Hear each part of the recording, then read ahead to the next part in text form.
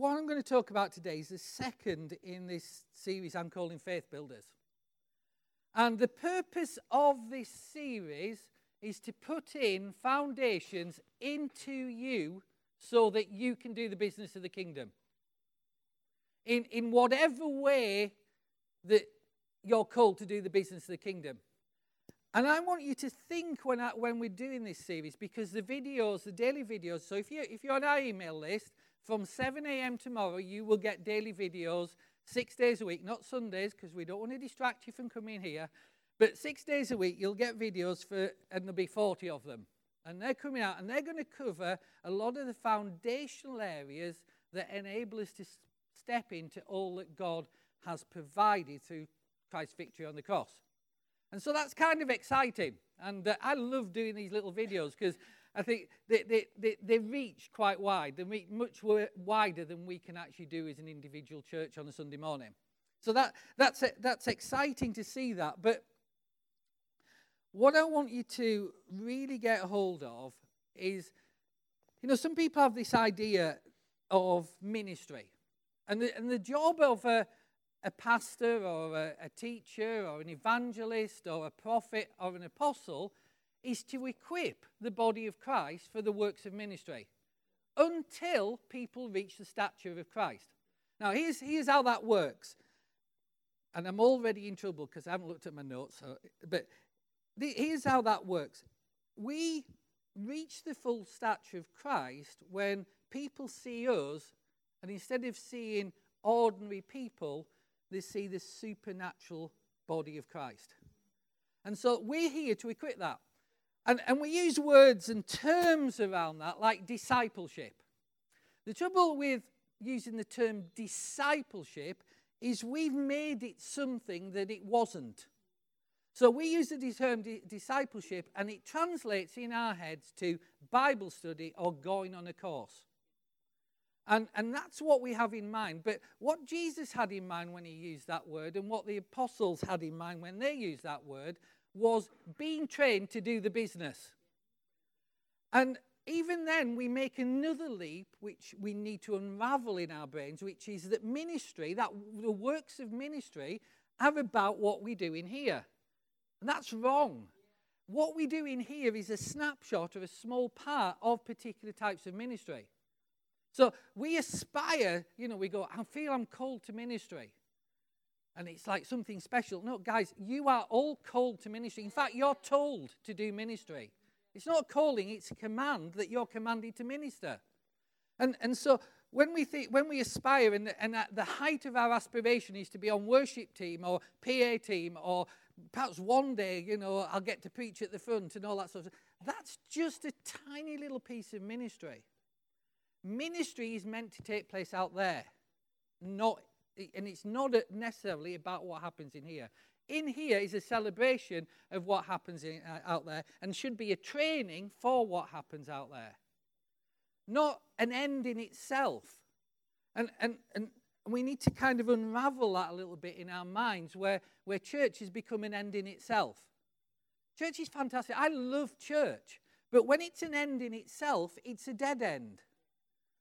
And we need to make it alive, open, where we live out in the 110 hours a week when we're not at church and we're not asleep. People see Christ in us as individuals just as much as they would, or even more so than they would if they walked here on a Sunday morning. And so that's kind of where we're coming in this series. That's kind of the underpinning idea. So I want you to think of it, and I want you to think of it all as an enabling to be representatives of Christ.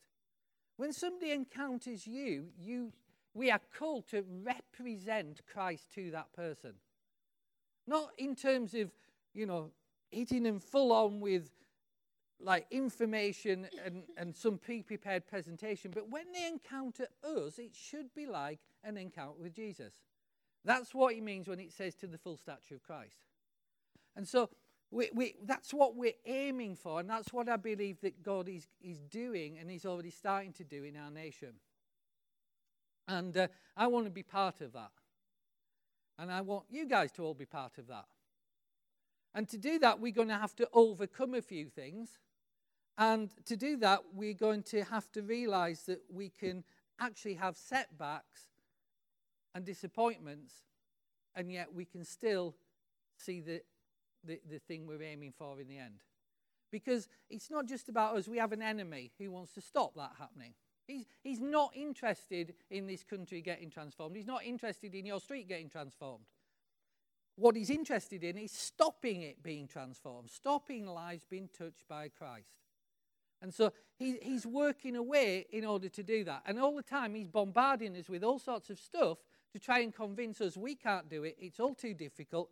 But more to the point, he's trying to convince us, and he's feeding us stuff that works against faith, that works against the manifestation of Christ coming out of us.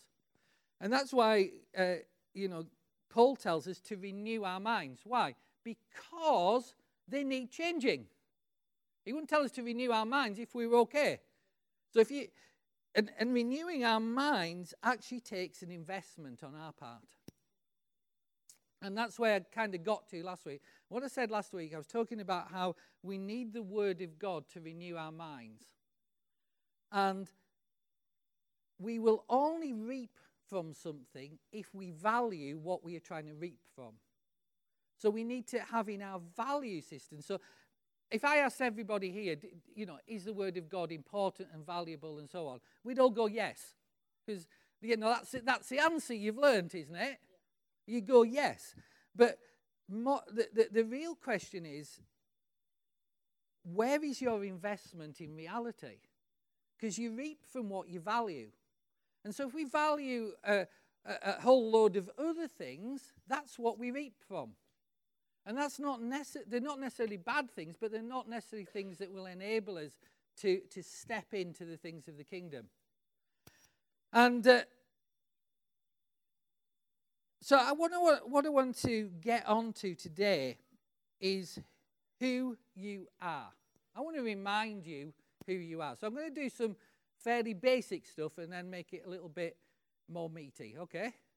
If you've never heard this stuff before, then this will be quite meaty at the start. But a lot of you, I know you have heard this. So I'm going to start 1 Thessalonians chapter 5, verse 23.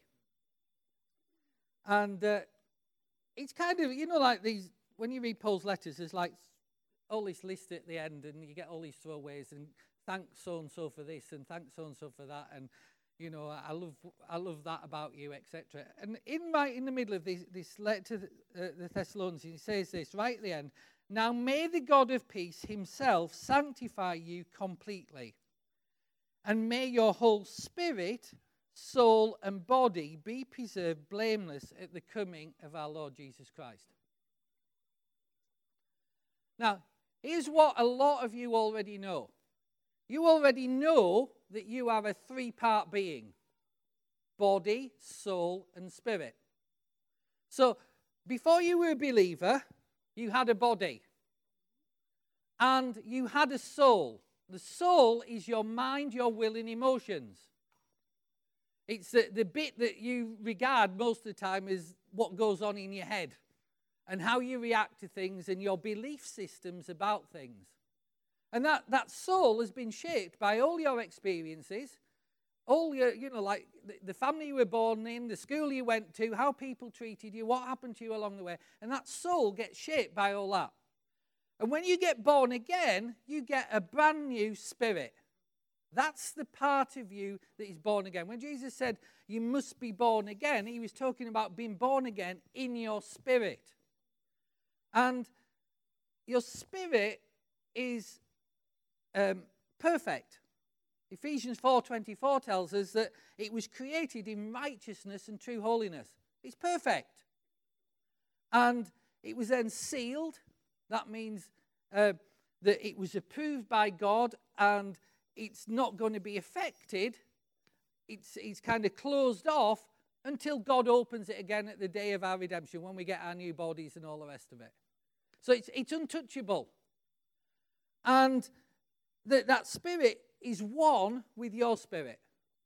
We all know, don't we, that there's something more to us than just like being a basically living computer. That we know that we have a personality, that we have a being, that we're all different from each other. That's our spirit. But for a born-again believer, our spirit is one, totally one, intermeshed with the Spirit of God. And Paul talks about that in Galatians. He says, that person that I was before I became a believer, has been crucified with Christ, and now it's no longer me who lives, but Christ who lives in me. And the life I now live, I live by the faith, or faith in, but the better translation is the faith of the Son of God who loved me and gave himself for me. So what Paul is saying is, I am no longer who I was before I became a believer. I don't have to function anymore like I did before I became a believer. Why? Because that person I was before that is dead. And there's something new come along, and that new that's come along is a born-again believer. Christ has come to live in me. The Spirit of Christ lives in me. Now, here's the thing, and I talked about it last week. A lot of us have heard these things over and over again. And we know things like we've been blessed with every spiritual blessing. And things like you've been given everything you need for life and godliness. And we know that. And yet, our problem isn't whether that is true or not, or whether we know it or not. Our problem is understanding how we make a withdrawal. It's like a bank account, and you can have all the money in the world, but if you don't know the PIN number when you stick your card in the slot, nothing comes out. And this process that God is doing in each of us is to show us how to make the withdrawals, how to get this to work for us. And the first stage of getting it to work for us is we've got to realize that when we were born again, we've got all sorts of baggage in our soul, that mind, spirit, and emotions. Do you want to know what you look like? I'm going to show you in diagram form what you look like. So can you put that diagram up? That's what you look like. You might not have seen that in the mirror recently. You know, when you went in front of the mirror, it was the same old, bit of like grey hair here and there, bit of touch up, bit of, like spot where you don't want it to be, pimple where you don't want that to be, a bit over out in the sunshine, all those sort of things. But that is actually what you look like. That's how the Bible describes you. And the point of reaching the full stature of Christ is that bit in the middle. The Spirit has to be seen consistently outside. That's when we represent Christ to the world. So we want to get that out. And 2 Corinthians chapter 5 says this. Again, it's a verse that a lot of you will know. I'll read it from my version first, and then I'll read you I'll move on to the Amplified. Therefore, if anyone is in Christ, he is a new creation. All things have passed away. Behold, all things have become new. And then he goes on saying, all things of God is reconciled us to himself through Jesus Christ and has given us the ministry of reconciliation. So God reconciled us to him, and he's given us the ministry of reconciling those who don't yet know him to him. And that reconciliation isn't just about being saved, it's about coming in so that they start to look like the kingdom. So you reconcile sickness to health. You reconcile poverty to provision. You reconcile bondage to freedom. And that's the ministry we are given. So when he says that church is meant to, and the apostles, teachers, evangelists, all the rest of it, are meant to equip people for the works of ministry. That's what it's talking about. Nothing to do with are you on the welcome team. Great if you're on the welcome team. Great if you do kids. Fantastic. Everybody should be doing something. But that's not the whole of what it is. It's a small part. We've unfortunately made it the big part. And it needs to be the small part. Because ministry is out there. Because the ministry Jesus is talking about is reconciling what is not reconciled to him to here.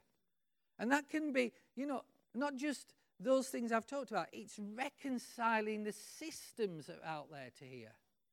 The way society thinks to the way the kingdom thinks. And we all have our parts to play in that. And so,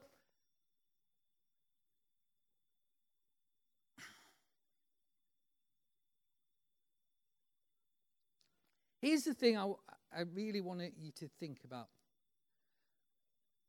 When you look like that, you are a born-again believer. A person who's not yet reconciled to Christ doesn't look like that. They don't have Christ's Spirit alive within them. Here's the thing. Even though you look like that, you don't have to operate from that bit in the middle. Because you have free will. So born-again believers have a real choice about operating from the flesh or from the Spirit. And here what I want to tell you, your flesh doesn't look too good. My flesh doesn't look too good. My flesh can look not very different from what the world says and what the world looks like. And the challenge to us as believers is to live not from our flesh, but from our spirit. And honestly, people can tell the difference. Unbelievers can tell the difference between whether you're in the flesh or you're in the spirit. When you're in the flesh, they're really comfortable and you look exactly like them. In fact, you look worse than them because they're not hypocrites. You are. Okay, strong word, but true. But when you're in the Spirit, they can tell the difference. Why? Because you are capable of things that a mere human being is not capable of. Because you are a new creation. Paul says in one of his letters, stop acting like mere human beings because you're not. And we need to start to understand this and start really taking seriously that we are about being people who walk from our spirit. And that means connecting to the Spirit of God a lot more, connecting to the Word of God a lot more, and then living it out, rather than just being shaped and molded by everything life fires at you. You cannot stop life firing stuff at you. You can do things. You could switch off your TV. You could put like blinkers on when you go down the street. But I guarantee you, you will still be having stuff pumped at you 24/7, trying to tell you all the things you need to be successful in life, and somebody trying to sell something to you and sell an image, sell a product, sell something, sell a philosophy, sell an idea, sell their own opinion of what the world's meant to look like. And that will not stop coming, and therefore we can't be passive about learning to walk from our spirit. Amen? Amen. Okay, so first off, I just want you to take a little pause, and I want you to do a heart resolution. I am not going to be passive about this walking from my spirit. Okay?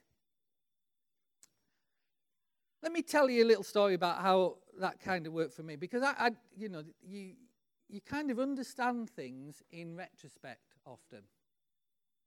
And I remember when I first became a believer, I was a teenager, and I was a teenager who'd got mixed up with some people, friends, cousins, whatever, who weren't too cool. They thought they were cool. I thought they were cool. I thought I was cool. But we were into some bad stuff. And I got saved by going along to a church youth group because I liked a girl there. And it wasn't Cheryl. Cheryl wouldn't have liked me at that time. And she didn't. But what happened was that, I was one of these kids that I was always in fights at school. I was always getting threatened with suspension and all that sort of stuff. And, I have to tell you, most of my fights, in my mind, were entirely justified. A lot of them weren't about me. They were about somebody that I was trying to help or look after, or I thought was being picked on, so I stood in. Because, I was this big at the age of 14. Not that way, but that way. and then I stopped growing. So at 13, 14, I was one of the big kids. And unfortunately, it kind of like, somebody put something on there, and it never got any further. But So I used to stick up for it, but I was always in fights. But one of the things that, this is my first memory of Christ doing something in my life apart from being saved. And it was probably, I guess, about 2-3 months on from when I given my life to Christ. And somebody came along to me and they said, what has happened?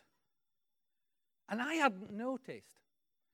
And here's what had happened. I used to punctuate my sentences, because I didn't bother about grammar, because why do you need grammar when you can use swear words?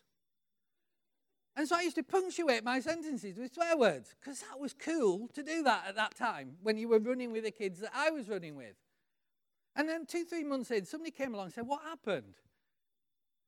And I said, what do you mean what happened? And they said, well, why do you not swear? And I thought, I really don't, do I? I stopped. And it was like kind of a shock, because God had done that, because I'd been reading his word and trying to listen to the Holy Spirit, and he did it.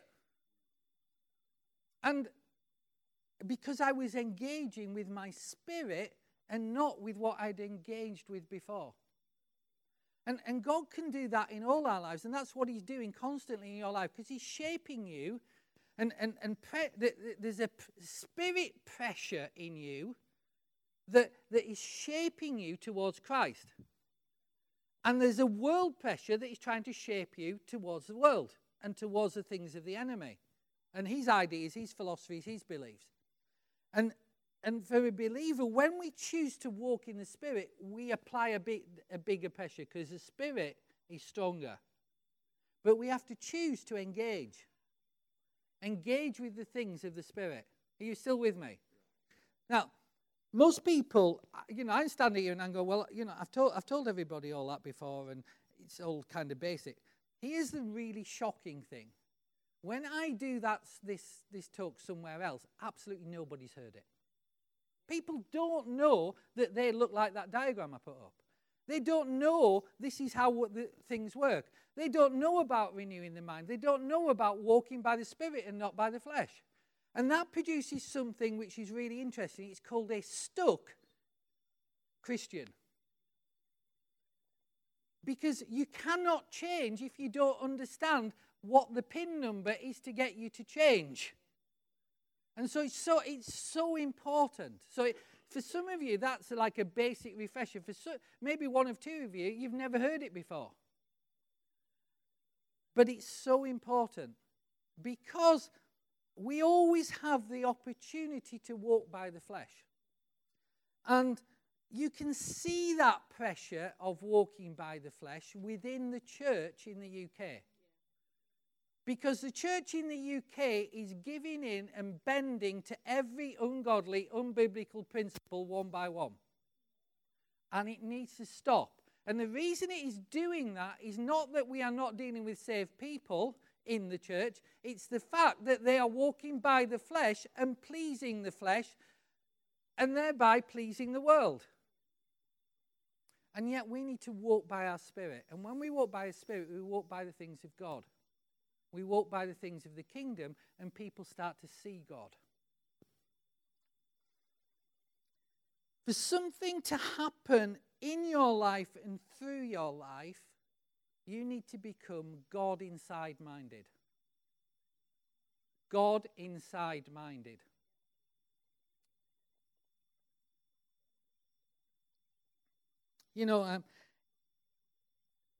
Again, a lot of you will have heard that.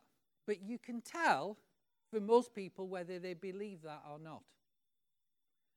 Because you can tell it when they pray and when they talk to you. You can tell because of the words they use, whether they actually believe that God lives inside them or not.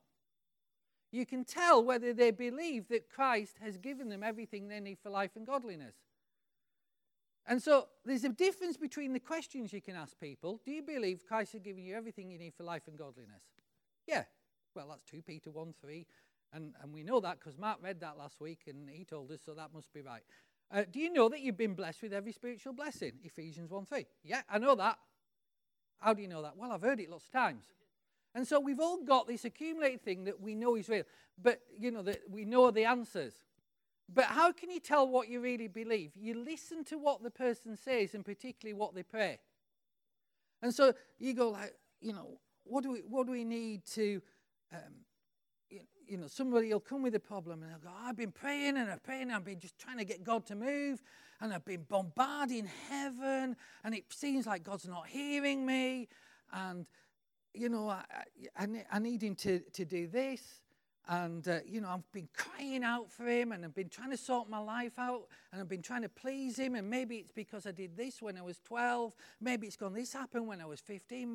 Maybe he loves other people more than me. I'm not as gifted as so-and-so. And we get all this stuff come out. And yet if you say, does the Spirit of Christ live in you? Have you been given everything you need for life and godliness? You say yes.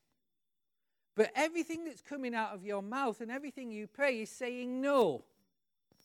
And that's how you can tell what you really believe. And that's how we can tell what the church believes. The organized church wouldn't say half the things it did if stuff got out of its head and their hearts looked more like Christ's heart. Because then we'd start trying to please the world a lot less, and instead representing Christ to the world so that the world could change. And it kind of works like that. So to do that, we have to become God inside-minded, and I can only start with you guys, so that's tough luck, you get me. And we have to learn to walk by our spirit and not by our flesh. Because if the world sees our flesh, it's easy to discount. The biggest thing, I've never managed to get my mum to listen clearly to what Christ means to me. It's not that I haven't tried. I've tried like hundreds and hundreds and hundreds of times. And Cheryl's tried hundreds and hundreds of times. And it always comes back to this. Well, I believe there's a God, but there's a lot of hypocrites in church. What she's seen church living by its flesh. Not that the people aren't saved, but that they're living by their flesh and not by the Spirit. And that is a very poisonous thing for the world to see. A very healthy thing for the world to see is a people living by the Spirit. It's kind of not going in the same way as I'd planned, but this is okay.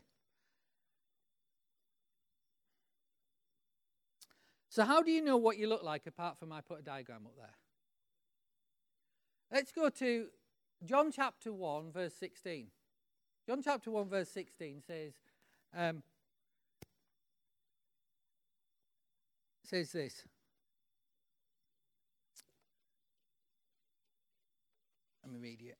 Of his fullness, we have all received grace upon grace.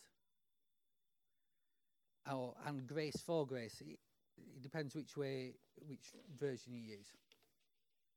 So, this is John telling us who we are. Of his fullness, we have received. What tense is that? Past tense. How did we receive it? By grace. It's a gift. Yeah? So, this is what we are. This is what John's saying. Of his fullness, we've already received. Now, here's a question. See if you've been listening. Where's that fullness?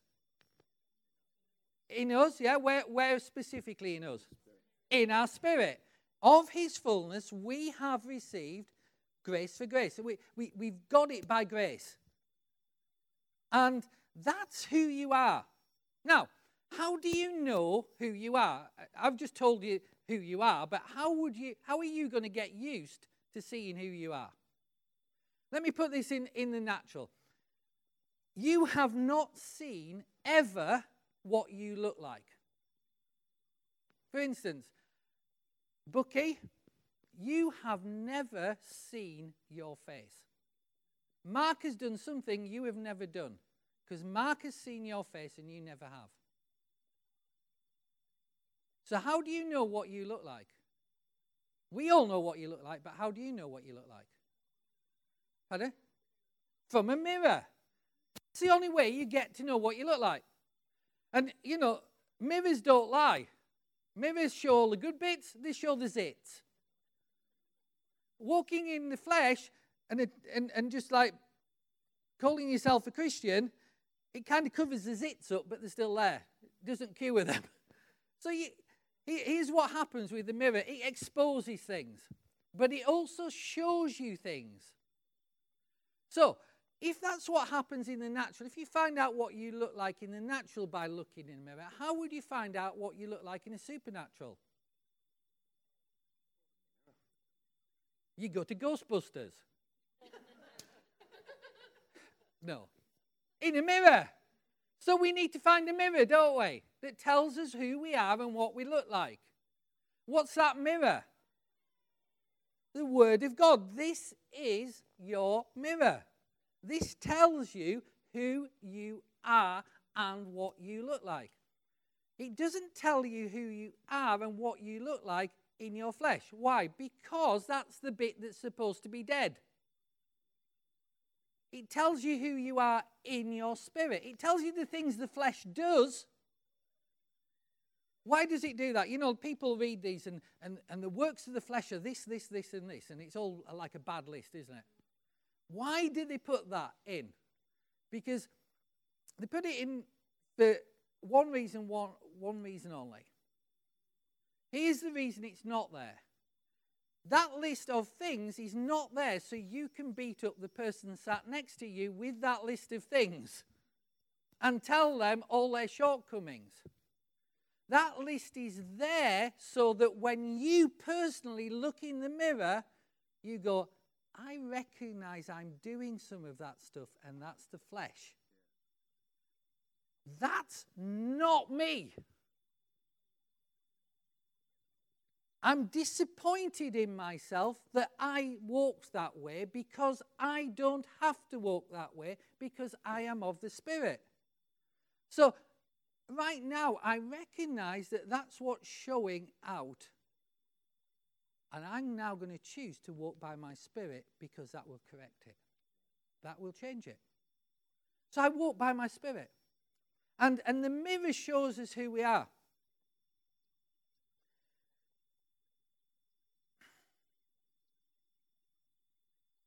You can't see who you are with your physical eyes. The world can't see who you are with their physical eyes. They can see what you're manifesting. They can see whether you're manifesting the flesh or manifesting the spirit. They can see whether you're operating from unrenewed bits of your soul or from your spirit. They can see that. For me, you know, I was sharing this last week. When I read a verse in the Bible, one of the things that I do, and it really challenges me, is I'll look at that verse and I'll go, that says I've got everything I need for life and godliness. So that's a verse. Another one, you know, that of his fullness we have all received. And I'm going, I'm just not seeing that in me. Now I've got a choice. Do I go, oh, it must not be true? Well, no. Do I go, I can't have it? No, because it says I've got it. So I then have to allow my heart to be challenged by the fact that I'm not seeing it on the outside of me. I'm not seeing it come through in my life. And how do I respond to that challenge? I respond to that challenge by going to God, listening to what his Spirit explains to me, why I'm not seeing that. And I go to the Word of God and remind myself who I am and what I should be seeing. And I let the two together create a reaction. Word and Spirit together create a reaction in me that changes my heart and shapes my heart. And then I change on the outside. But the first change has to come by changing in my heart. And so, you know, one of the things that, I'll share this little story with you. Because I want us to understand how little mind shifts really help us. And to do that, you know, I'm trying in this series to be kind of blatantly honest about some of the things where I need to let God shape my heart more. But here's the thing. One of the big things that I'm passionate about is seeing the miraculous. That's why Faith Life came into existence, because we were seeing some of the miraculous, and people didn't want that where we were. That's why Faith Life came into existence. So it's kind of a core value to us. And at various times we press forward and fallen back, press forward and fallen back. But along that journey, you accumulate a lot of reasons in your head about why God's word isn't working in your life. And you establish in your head excuses for why you're not seeing the things that the word says are yours. And they're good excuses. So when you get something like healing, you can have a whole range of things why people aren't healed. And as I said last week, bottom line, the biggest reason that somebody might not be healed in this church would be me. Not the person, me. Because I'm the one responsible for this group of people and training you guys and living it out myself as a role model. That's the idea, isn't it? That's what apostles, prophets, teachers, evangelists, as pastors are supposed to do. Now, here's the thing. So I now have to, rather than make excuses for what's going on in my heart, I have to allow myself to be challenged. Why am I, what is it in me that is not allowing me to see what is mine? What is it in me that is not allowing me to make that withdrawal from I have everything I need for life and godliness? What is it going on me? What am I believing that is stopping me from that place where I am showing that of the fullness of Christ I have received by grace? What is it that's showing that? And so I have to allow myself to be challenged. So if we are to see revival in this land and a move of God like I've been talking about, we all have to allow ourselves to be challenged at that sort of level, that heart level. Because the alternative is we just carry on as we are and we don't see anything. So I know which one I want. I want to see more and more of the things of God. And there's disappointments and there's all sorts of stuff along that way, and there's battles that we'll lose. Because sometimes the enemy wins. But you can win a battle, but you don't have to win the war. And here's the thing about losing a battle. God's word says that when the enemy steals, 7 times he's coming back. So we have to enforce that 7 times he's coming back. That fruitfulness is coming back. So let me just illustrate this little mind shift with a bit of a testimony. So I guess it was about 6-9 months ago, I really started sensing God talking to me about revisiting some of the things that I hadn't looked at for quite a long time. And I've already told you one of those this morning, because it's this verse. I have been crucified with Christ, and it's no longer I who live, but Christ who lives in me. The life I now live, I live by the Son of... the life I now live, I live by the faith of Christ who loved me... Oh, my mind's gone. Who loved me and gave himself for me. Okay. So I'm looking at that, and I'm going, okay, I've been crucified with Christ. So my old man is dead. That person I was before I became a Christian is dead. So I'm something different to what I was when I was 14. And that verse that we looked at from Corinthians, 2 Corinthians 5:17, tells me that is in constant operation in my life to make all things new. I'm constantly being made new. So even if I was in my flesh yesterday, the Spirit is working to make me new today. Anyway, none of that was kind of what I got, because that's all good stuff. But here's what happened. I was going through this process, and I was going, so I have Christ in me. I have Christ in me. I have the Spirit of Christ in me. And he's one with my spirit. And I'm going, but I know that. I've known that for like 20 years. And what is it that's drawing my attention here? Because I really sensed the Holy Spirit was saying something to me. I'm going, okay, I know I have Christ in me. And then I just sense this little, Holy Spirit prompt. And it goes, you're not paying attention to what that verse says. You have been crucified with Christ. It's no longer you who lives, but Christ who lives in me. Here's the mirror. It's not that you have Christ in you.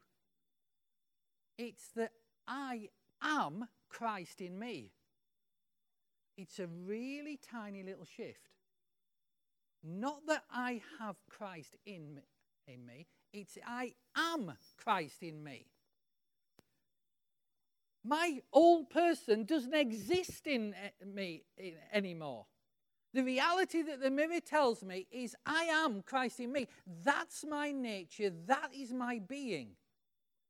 I am inseparable from saying, you see, if you have something, you can lose something. If you have something, you can give it away. If you have something, you can mess it up. I don't have Christ in me. I am Christ in me. That's my nature. Now, what difference does that make? Because that's a little tiny shift. And you're all like going, still haven't got what Mark's saying. Even if I've got what Mark's saying, struggling with it myself. Okay, it's a little tiny shift. Here's the difference it makes.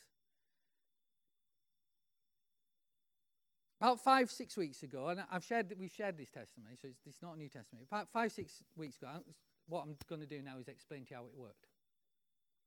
5-6 weeks ago, Cheryl and I, we were talking at a conference in Lytham, and this lady came forward and she was blind in one eye. She had all sorts of other medical complications. And here's the difference it made. Instead of thinking, I need to pray and believe for her to be healed, what then went through my mind was this. I need to release Christ in me. So I'm not praying for God to do something or trying to get him to work through me.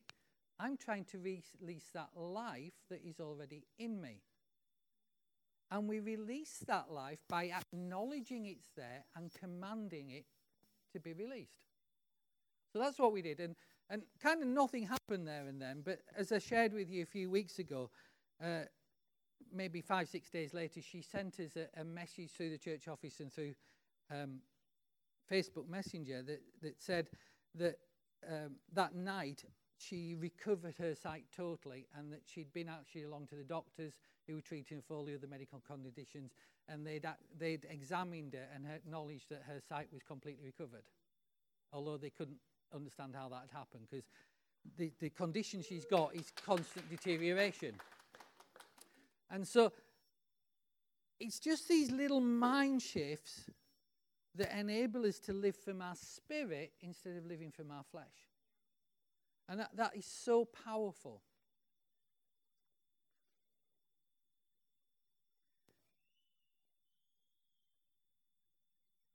Let me warn you, because I'm just going to finish with this. Let me warn you what will stop you getting those little mind shifts. Because I've heard this quite a number of times over my faith life and before that, is, well, I know that. I already know that. I don't need any more scripture.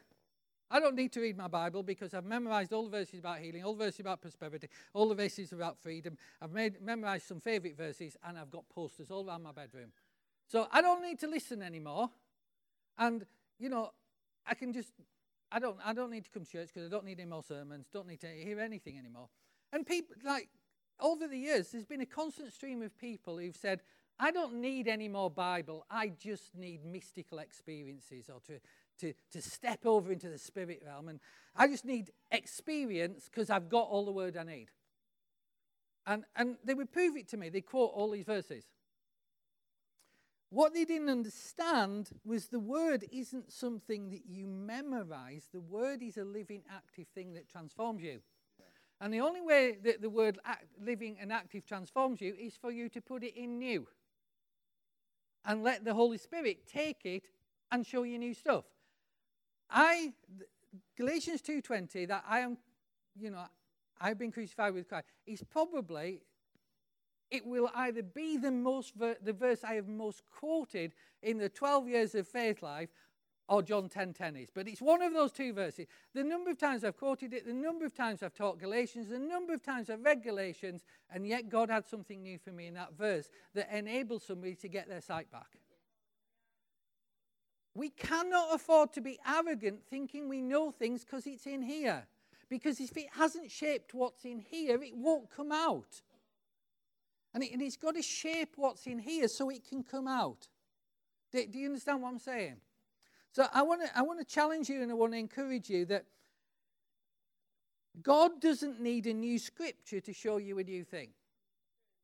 So if you've read your Bible from cover to cover and you're going, there's nothing new in there for me, you're wrong, because he doesn't need a new scripture to show you a new thing. God can always show you a new thing through a scripture you've read hundreds and hundreds of times. Because the word is alive. And the Holy Spirit can take the word and he can write it on your heart. Here's something else you need to know. The fact that he's written that on my heart won't make any difference to you until he writes it on your heart. Because right now, me saying, I am Christ in me, is registered in your head, but you now need to let the Holy Spirit minister that to your heart. Because that's what renewing is. And I know I point at physical heart. Your heart is that bit where the spirit and your soul hit each other. And that's where transformation takes place. And we have to allow the things of the Word of God and the Spirit to shape that point. And so I want to encourage you to let God shape your heart. Can I have the worship team back up? It's really easy when you go into work tomorrow, or when you watch the news, or all those sort of things. It's really easy to think that the church can't make a difference because it's so small compared to the rest of the population now. We have a bit of a strange view of church in Cambridge, because Cambridge is actually a very high church-going percentage compared to most of the UK, virtually all of the UK. So we have a slightly different church scene that we think is the norm. But it's not. And we can think, well, the church-going population is what? 3 to 5%. Of those 3 to 5%, maybe it's the 3 that are born again. Because there's people who go to church because they go to church. And we think, well, that's not enough. But if we can get hold of I am Christ in me, there is more than enough to change the whole of East Anglia in this bit. And you guys, you can have the Midlands, and you guys can have the North, and then we'll have a few missionaries we send to strange places. Cumbria and Cornwall. Those sort of places that would be independent if they could. And this, in Cumbria, they don't like me. And we're there in a few weeks. We've got our passport. We can get over the border at Kendal. We can get in. But there's more than enough potential to change things. The way things will change is when we represent Christ to others. And we represent Christ to others when we live by our spirit and not by our flesh. Amen? Let's stand.